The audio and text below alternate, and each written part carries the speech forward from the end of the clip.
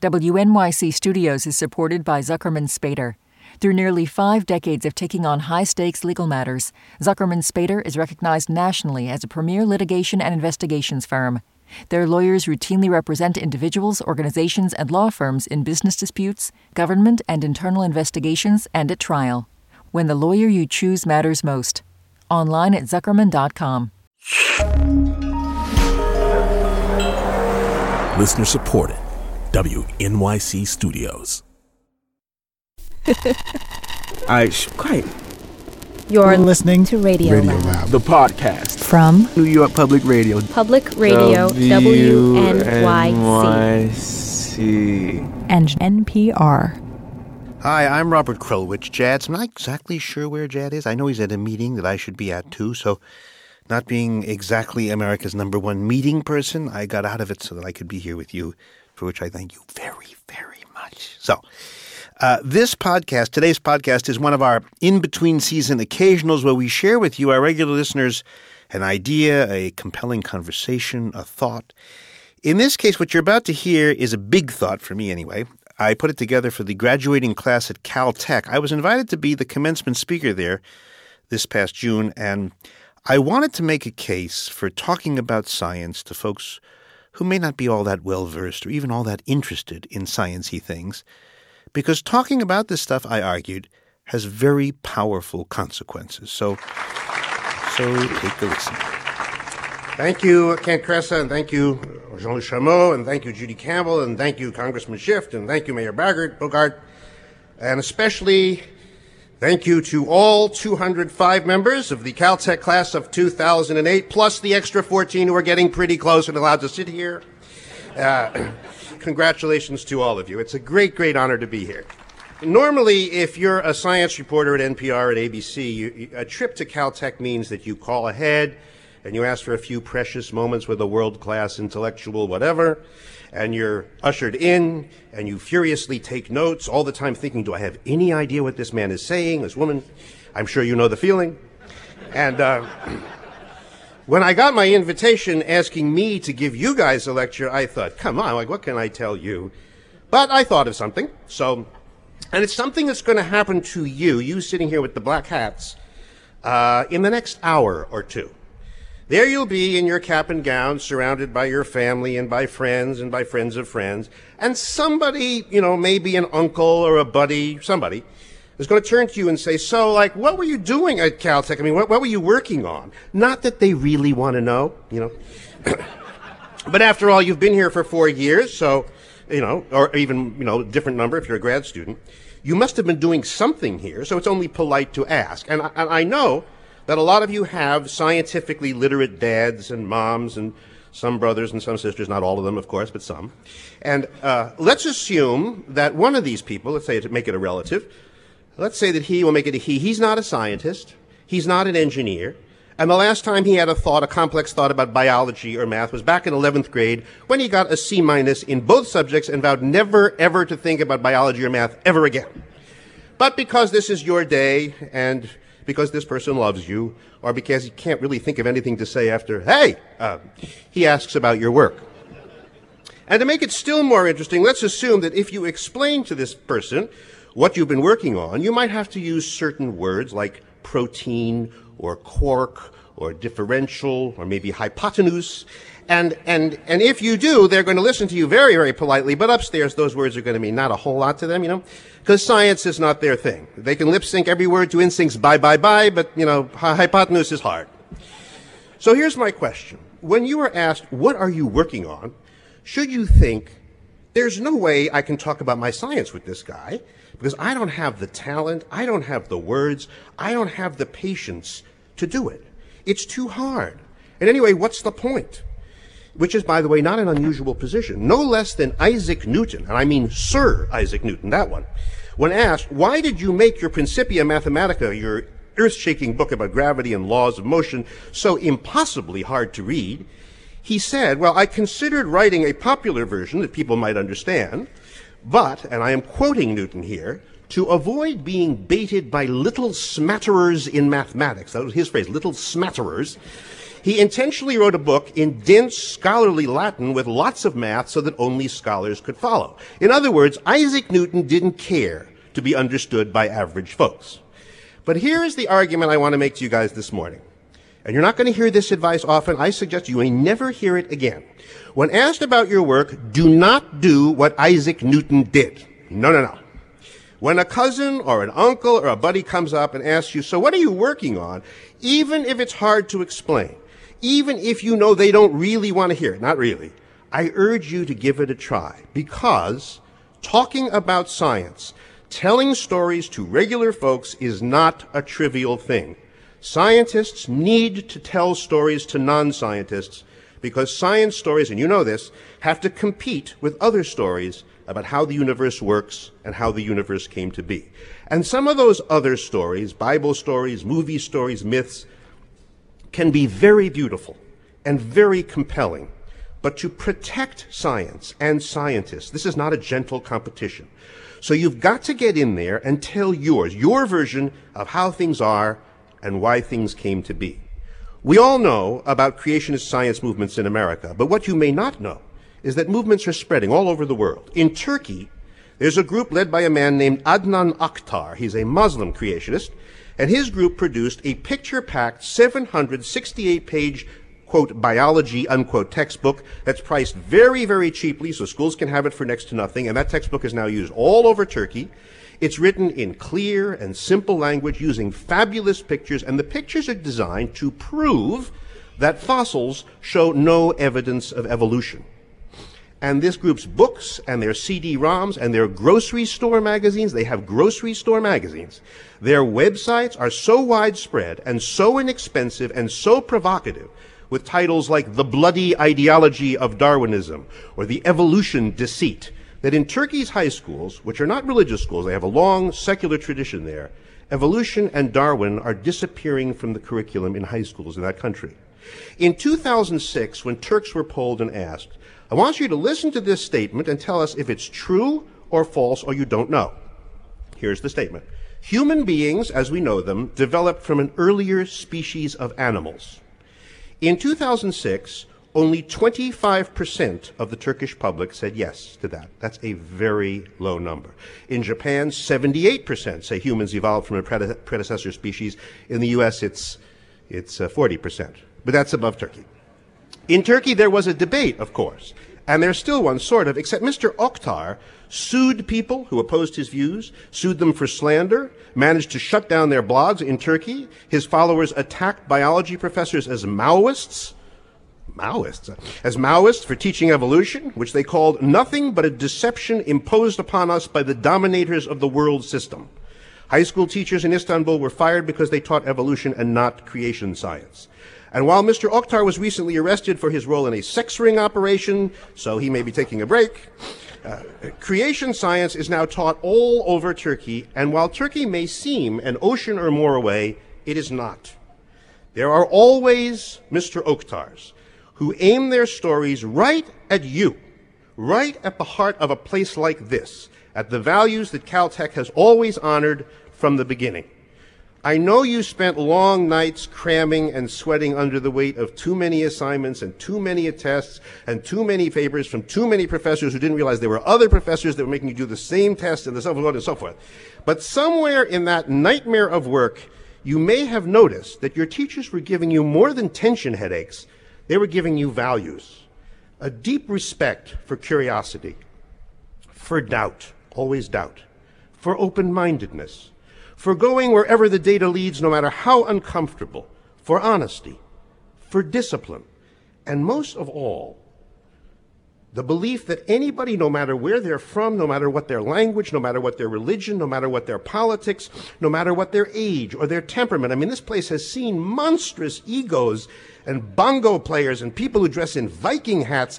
But if you can learn how to sit down in a laboratory and think in an orderly way, and if you have the patience to stare and stare and stare and stare, looking for a pattern in nature, you're welcome here. It may be boring, it may be sometimes very exhausting, but there's a freedom in this way of looking that is precious in the world. And that freedom can be attacked or defended with stories. Stories matter.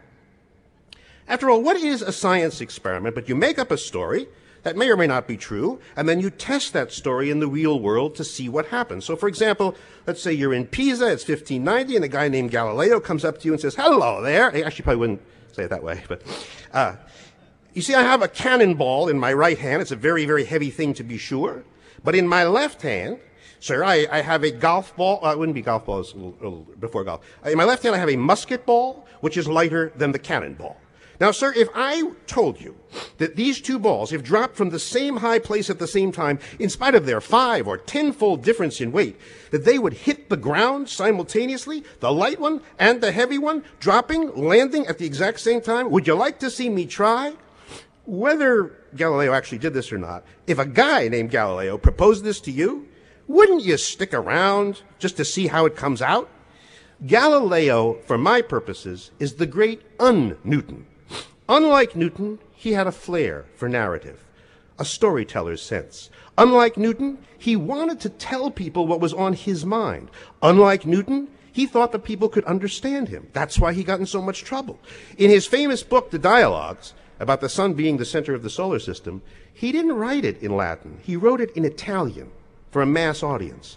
And the writing was gorgeous. It was poetic. It was combative. It was funny. It was a running conversation between 3 good friends who spent 4 days together arguing and eating and boating through Venice in gondolas. The argument being, is the Earth the center of the solar system or might it be the sun?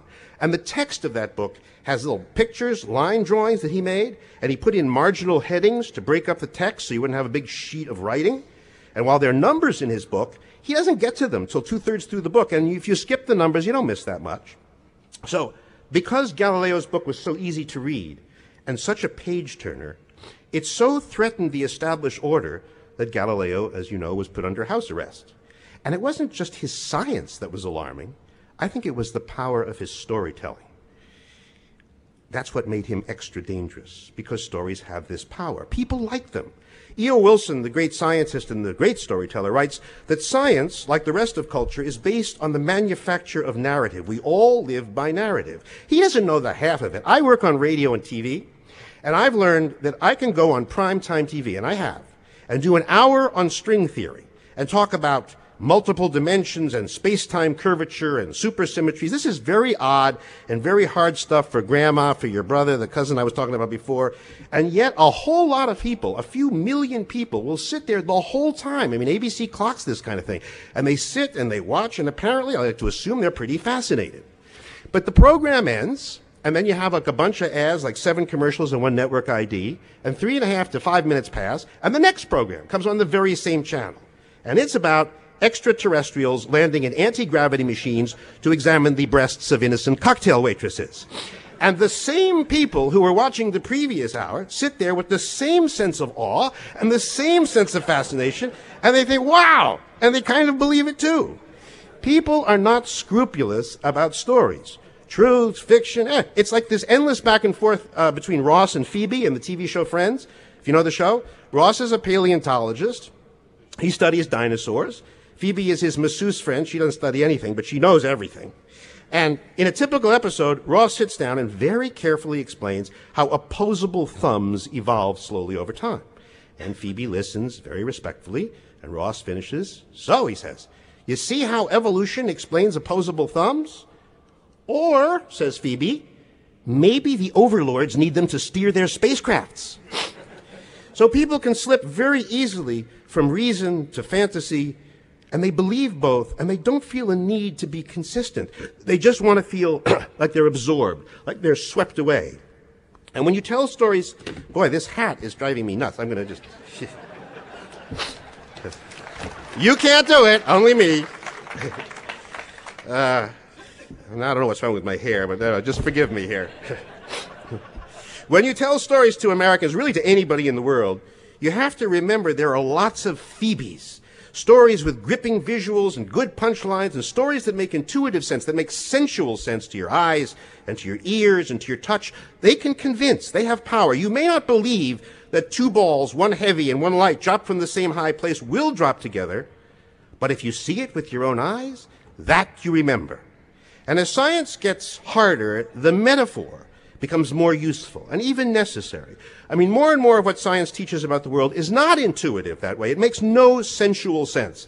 This starts early in high school, that if you slap your hand on a hard surface like that, the outer electrons on my hands and the electron on this wood here are repelling each other. This is the electromagnetic forces, you know. But electrons just don't like being around other electrons. So the reason my hand didn't go through the surface then is that two platoons of electrons, mine and the table's, on a line of scrimmage got in each other's face. Okay?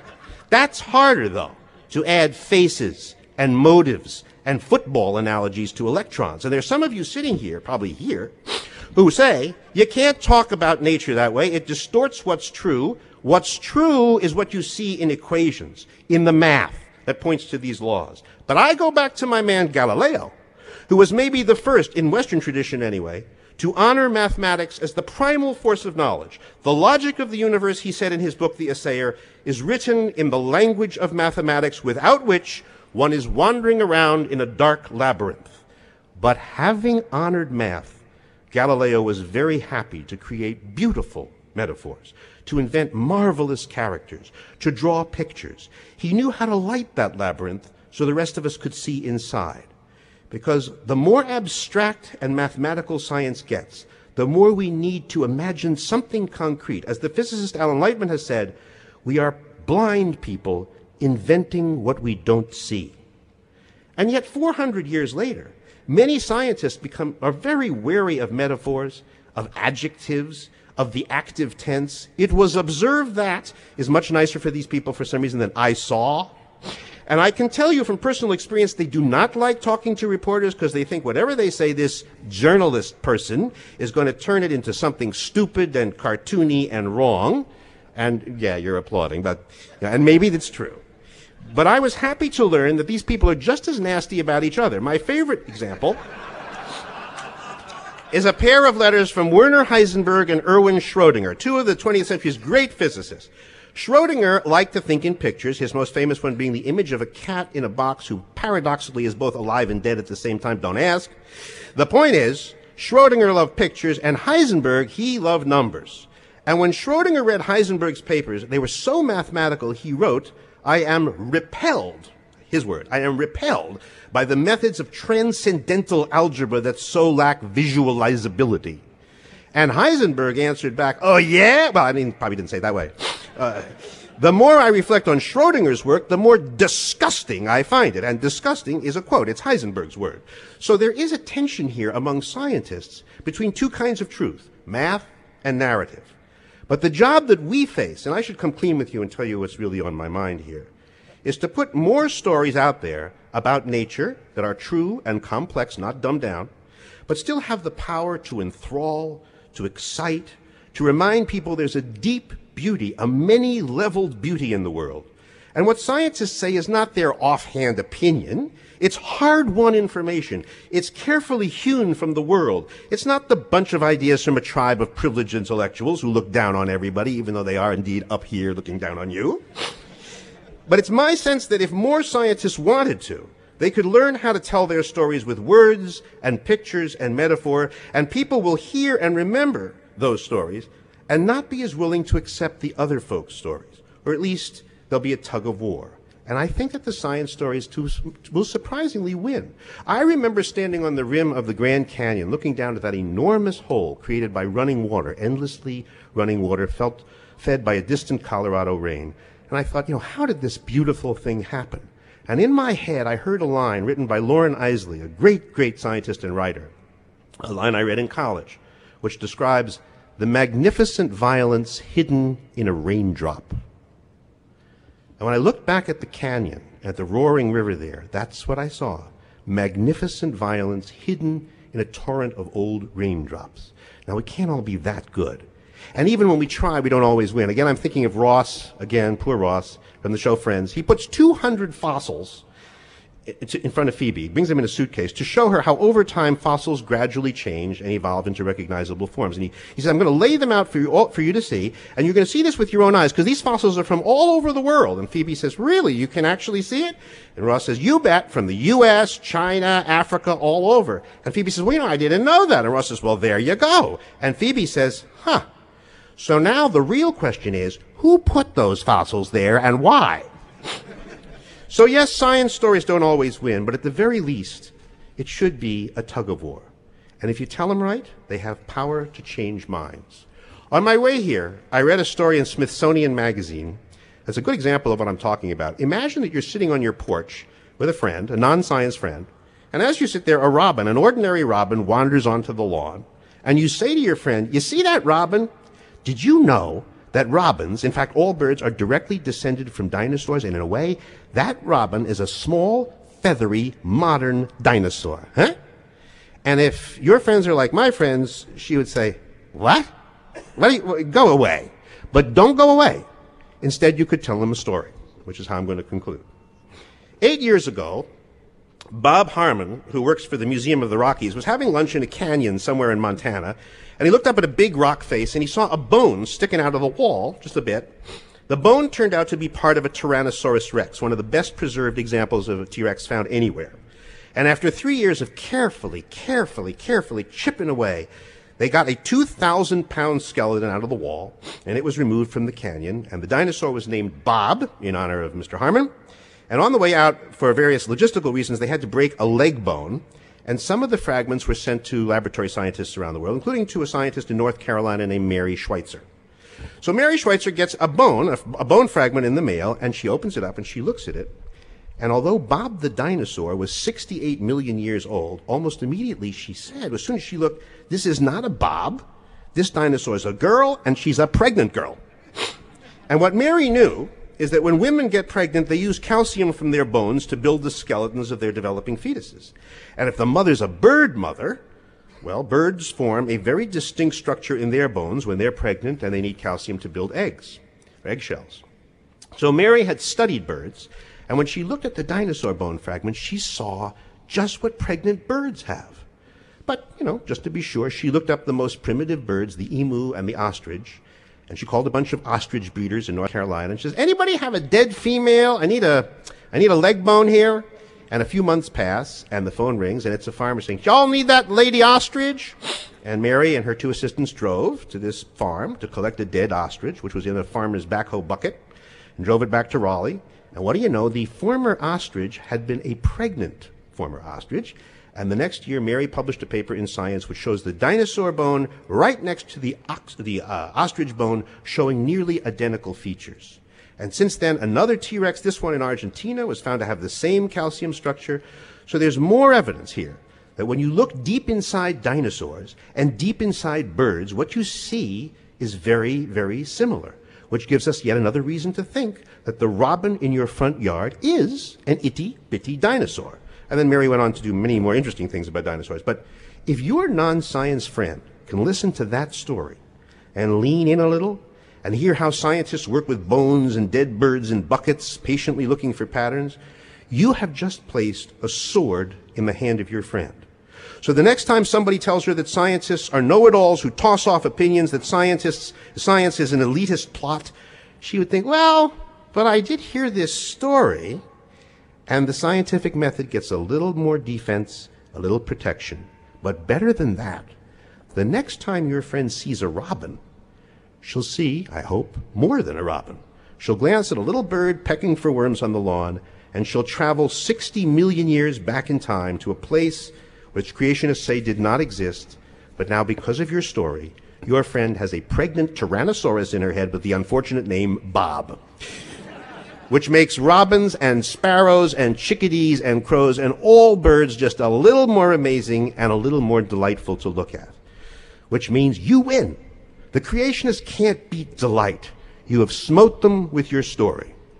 So, ladies and gentlemen of the class of 2008, mindful of the fact that this place, this institution, which is about to confer upon you a Bachelor's of Science degree, and all you others here and there who are getting your master's and your doctorates, knowing as you must that places like this, with their culture of intellectual freedom and respect for truth and love of inquiry, not to mention illegal bonfires on city streets and basketball teams that lose 207 games in a row, but not the women's team. I heard of their astonishing 2-game back-to-back winning streak. Yes, yes.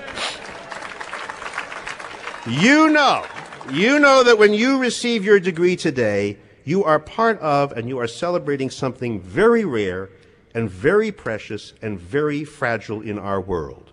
This place celebrates freedom. And because you are now free men and women, you have to protect what you've been given by helping others who haven't been here and who are never coming here to understand the value of what you do and what your teachers do and what their predecessors have done. Which is why an hour or so from now, when your brother or your aunt or your mom asks you, so what have you been up to while you've been here? Take a chance, find the words, find the metaphor, share the beauty, and tell them what's on your mind.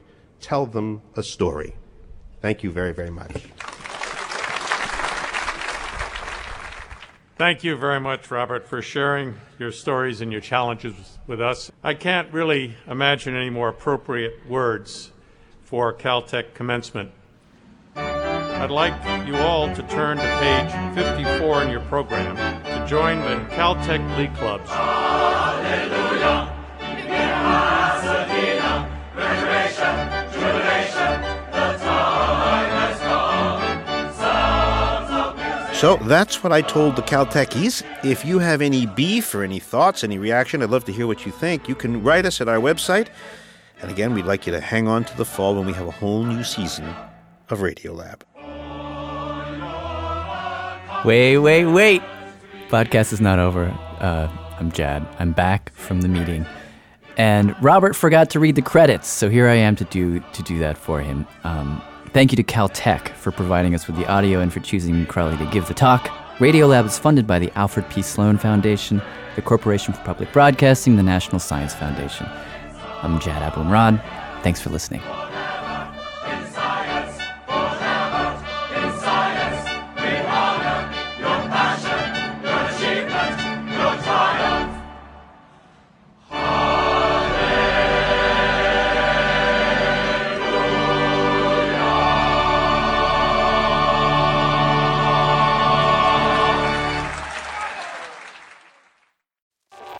Radiolab is supported by the John Templeton Foundation, funding research and catalyzing conversations that inspire people with awe and wonder. Learn about the researchers making the latest discoveries in the science of well-being, complexity, forgiveness, and free will at templeton.org/podcast.